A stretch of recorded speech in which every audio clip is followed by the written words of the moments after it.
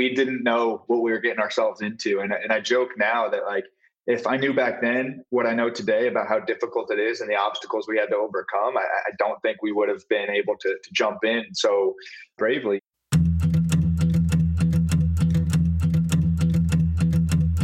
I'm your host, Dave Knox, and this is Predicting the Turn, a show that helps business leaders meet their industry's inevitable disruption head on. Welcome to another episode of Predicting the Turn. Today, we sit down with Jim DeCicco, who is the oldest brother and CEO of Super Coffee. Jim, welcome to the show. Dave, thanks for having me, brother. I'm happy to be here. Awesome. Well, this should be a fun conversation. As you know, we were talking, Super Coffee is one of my favorite beverages that's come out the last few years. So thanks for everything you guys have created. Yeah, man, we're having fun with it and glad we can add a little caffeine to your day. I love it. Well, let's dive right into that story. So Super Coffee came about because your brother Jordan was looking for a healthier alternative to kind of get his energy fix when he was a student athlete at Philadelphia University. He began making coffee in his dorm room, adding MCT, all this good stuff. What was that turning point that took it from something he was making in the dorm room to turning it into a business between you guys? Yeah, he went from solving a personal problem, which was his just personal fatigue of being at early morning practice, late nights in the library, to recognizing that he wasn't the only one that faced that issue. And the issue was energy, ready to drink energy solutions like bottled coffee and energy drinks were loaded with sugar and artificial ingredients. So Jordan did some research on the bottled coffee industry. And at the time, it was a $3 billion category. And the Starbucks Frappuccino, which has 40 grams of sugar and 300 calories, was doing 90% of the sales. And nobody was doing a sugar-free enhanced coffee. So he called my brother Jake, who's our middle brother, and myself, and said, guys, I'm dropping out of school to bring this coffee product to market. And that was 5 years ago. And with that, you know, we did the introduction. You're the CEO and the oldest brother. So what gave you the faith that what little brother was coming up with here was a great business idea? Oh man, I think it was naivety. I'm not sure it was faith, right? We didn't know what we were getting ourselves into. And I joke now that, like, if I knew back then what I know today about how difficult it is and the obstacles we had to overcome, I don't think we would have been able to jump in so bravely. And for us, it was, I don't know. I think we knew that we were making a difference on an individual level. Every customer that tried Super Coffee in the local grocery store in Washington, D.C., where we started, we're like, wow, this is a product that I've always needed. You know, I'm a diabetic and I can't drink sugary coffee drinks. Thank you so much for changing my routine. So one at a time, we were like, wow, this is a lot of people.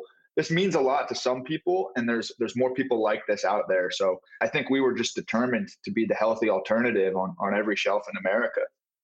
And on that note, you know, the beverage industry is not an easy one, and it's not one that you guys came from. You were learning this on the fly. So what were some of those defining moments that you've had as you guys started building this business from that first store in DC? For us, you're right. I mean, we didn't know business. Our mom worked at the YMCA. Our dad was a construction worker in upstate New York. And like, we didn't really know what we were doing, but my brothers and I, our whole lives, we were athletes. And what we learned from sports is teamwork, commitment, sort of putting in the work that other people aren't willing to do. And most of that, if not all of that, translated into business. And we learned early on in the beverage industry that nobody's going to do this for us, right? The distributors aren't going to build our brand. The retailers aren't going to build our brand. And we took a very hands-on approach to stocking shelves and pouring samples. And really, I mean, the better we did, the more shelves we had to stock, the harder we had to work. So I think it's a simple strategy. It's just not an easy one. And one thing that we like to say to ourselves and to our team is work hard and be nice to people. You know, if you're always doing those two things, you can't have one without the other. But if you're always working hard and being nice to people, the chips will fall in your favor. So over the last, several years, but particularly last, you guys have had really some rapid revenue growth, employee growth, and everything in between. What was the spark for that growth and that kind of hitting the curve up and to the right? Yeah, I think for us, seizing an opportunity, you know, America's food paradigm is shifting away from this tolerance for carbohydrates and sugar to an acceptance of healthy fats and proteins and zero sugar. Things like the ketogenic diet are on the rise, the paleo diet, even more plant-based things are coming into the forefront, whereas 10, 25 years ago, that wasn't the case. So I think timing was crucial for us. A cool moment for the brand in 2018, just about 2 years into starting the company, we pitched on Shark Tank. So that introduced the brand on a national scale, and our sales volumes were very strong. We were the best-selling bottled coffee in a very localized geography from DC up to New York City. But investors saw that and they said, wow, if we can fuel you guys to keep doing what you're doing at a larger scale, like you're really going to be able to make an impact here. And when we talk about impact, we talk about physically removing sugar from America's diet. And through the first 6 months of 2020, we removed nearly 2 million pounds of sugar, assuming that for every bottle of super coffee sold, that's a bottle of the Starbucks Frappuccino that wasn't consumed. So investors saw that and they were willing to bet on us. And as we raised money, we went out and we hired people. We signed more distribution deals. We got into new stores. We launched new products. And it's really been all gas and no brakes. On that kind of note, as you guys have grown and had this rapid growth, culture has been a really important thing to you. And, that culture ended up getting you on the Inc. magazine Best Places to Work list. How have you thought about that culture and what you want to instill as you build the business? Yeah, culture is just an extension of the people who work here, right? And business, I like to say our team, our people is our barrier to entry. And in 2020, I mean, there's a lot of bright ideas. There's a lot of amazing startups. There's a lot of investment capital out there to fund your ideas. But the thing that is tough to come by, like anybody could have good branding or a good product or good technology, but really building a team with good people, and I say good people who are compassionate, empathetic, people who put others first. We believe in breeding a team of servant leaders, and we hire people who exist to serve others, whether they're serving our customers or serving their direct reports. So for us, I mean, we've attracted like-minded people who want to compete. We say competitive and compassionate. And it goes back to this balance, right? Work hard and be nice to people. You can't have one without the other. You can't be just competitive. You can't be just compassionate. You need to be both of those things. And we fundamentally believe if you're willing to work hard and be nice to people, we have a spot on this team for you. And I think that people feed off of each other, it becomes contagious. And I mean, we've been really grateful to sort of amplify. I guess the cool thing about what we're doing is we're building a company that we wanted to work at. Like this is a company that we've always dreamed of working at while we were in college. But we're doing it with the people that we want to work with, like-minded people who want to make this world a better place. So it's been a blessing, and the culture is really shaping itself the bigger and bigger the team gets. With that in mind, Super Coffee was the fastest growing brand in the food and beverage space, according to the Inc. 500. What are you doing that's setting you apart in this category? I'm going to sound like a broken record here, but truly working hard and being nice to people, right? I think a lot of brands and a lot of founders, where they misstep is they'll get an authorization, like they'll get their product into a national grocery chain like Walmart or Target or Whole Foods. They're like, wow, I got into Walmart. I made it. Like my job's done. Let me go shift my attention to Kroger or to some other place. And for us, our job begins when the product gets on the shelf. So, I mean, we have 100 full-time employees today. Most of them are sales reps. They're working alongside our distributors, building displays in stores, building relationships with the grocery managers and the store managers, and really providing a level of service that the brands aren't willing to put in because it requires effort. And frankly, it's expensive. I don't think a sales team is required to have a food and beverage company, but we believe that it's required to excel and to really build a brand and make an impact.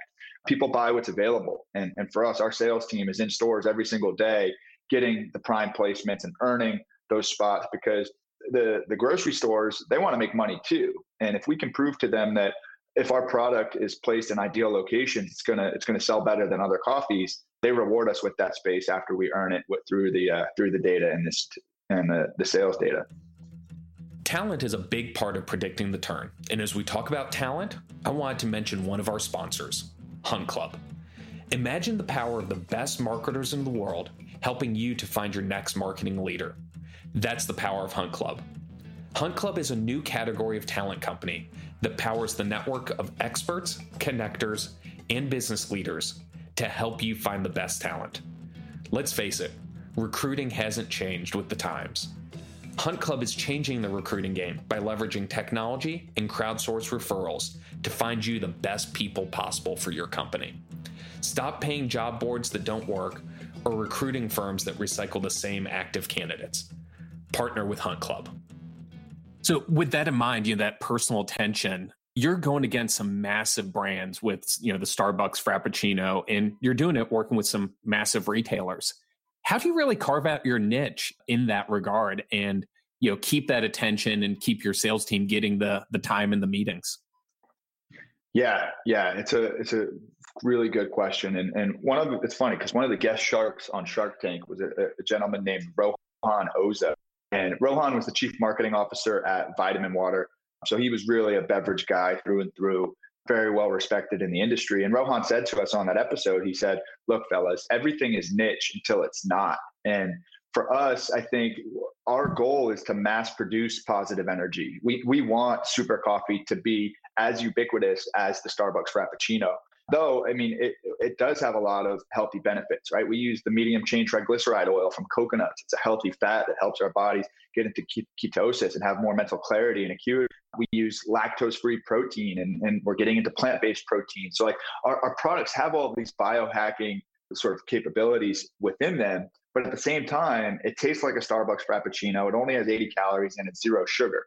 So we're almost disguising the sort of science and chemistry of our products by like, hey, this tastes good. It's the same price as the stuff that you like, but it's actually for you.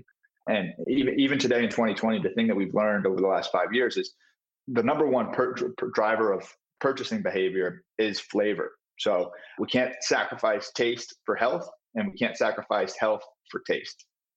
So you mentioned over the last 5 years, you've learned a lot of things, Be Nice, et cetera, has been a big focus.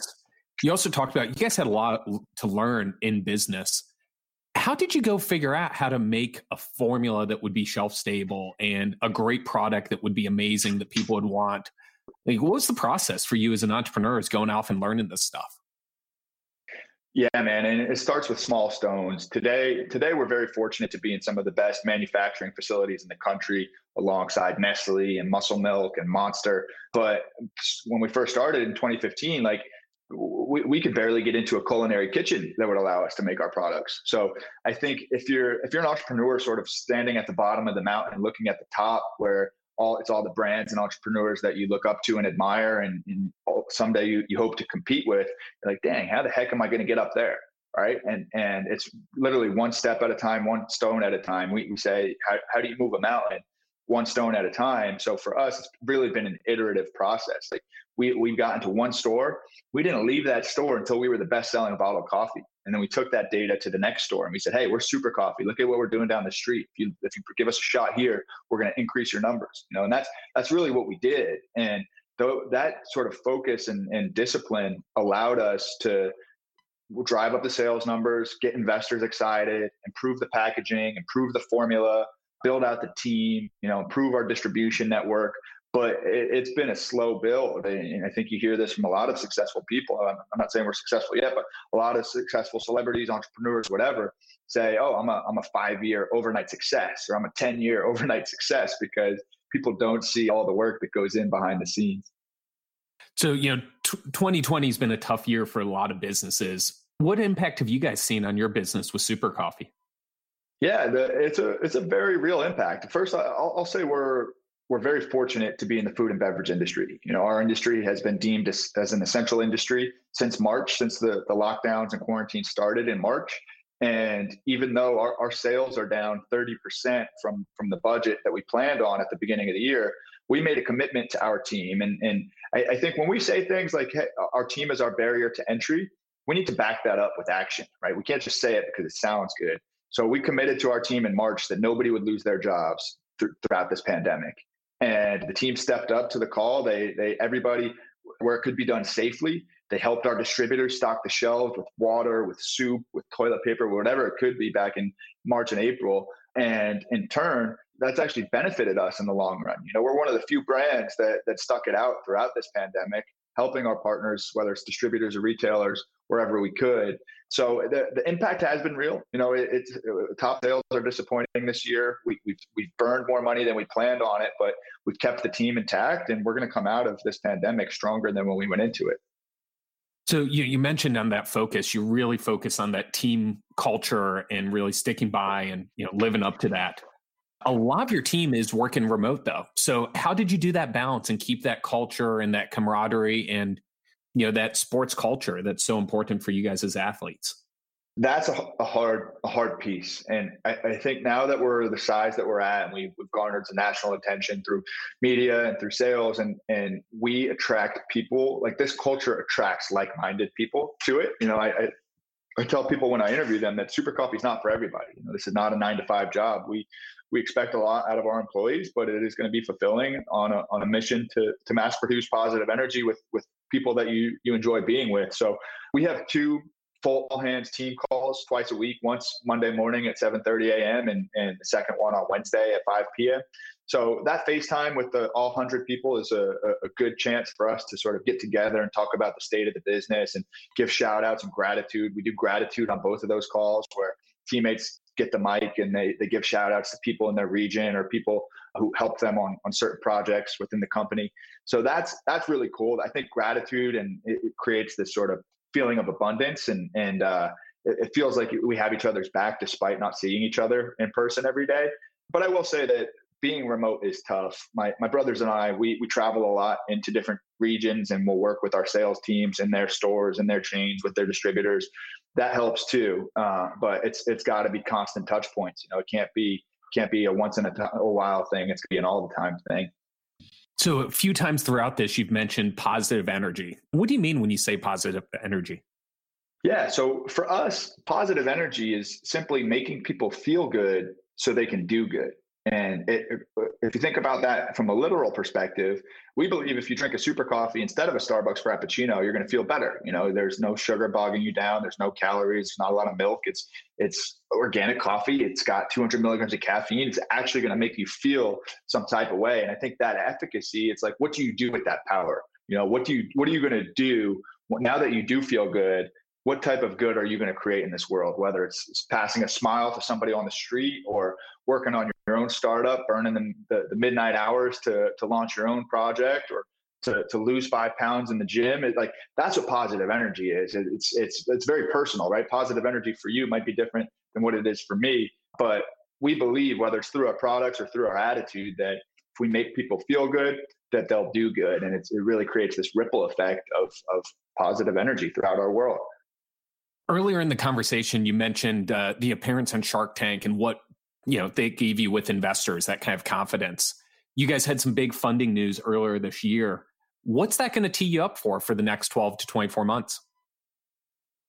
Yeah, so that's another good question. I mean, we closed our Series B this year. We brought on $30 million in new capital, and that should get us into 2022, into the first half of 2022. We are a high growth startup, so we're burning cash on a monthly basis. Like we're growing at the expense of profitability. It's an intentional strategy.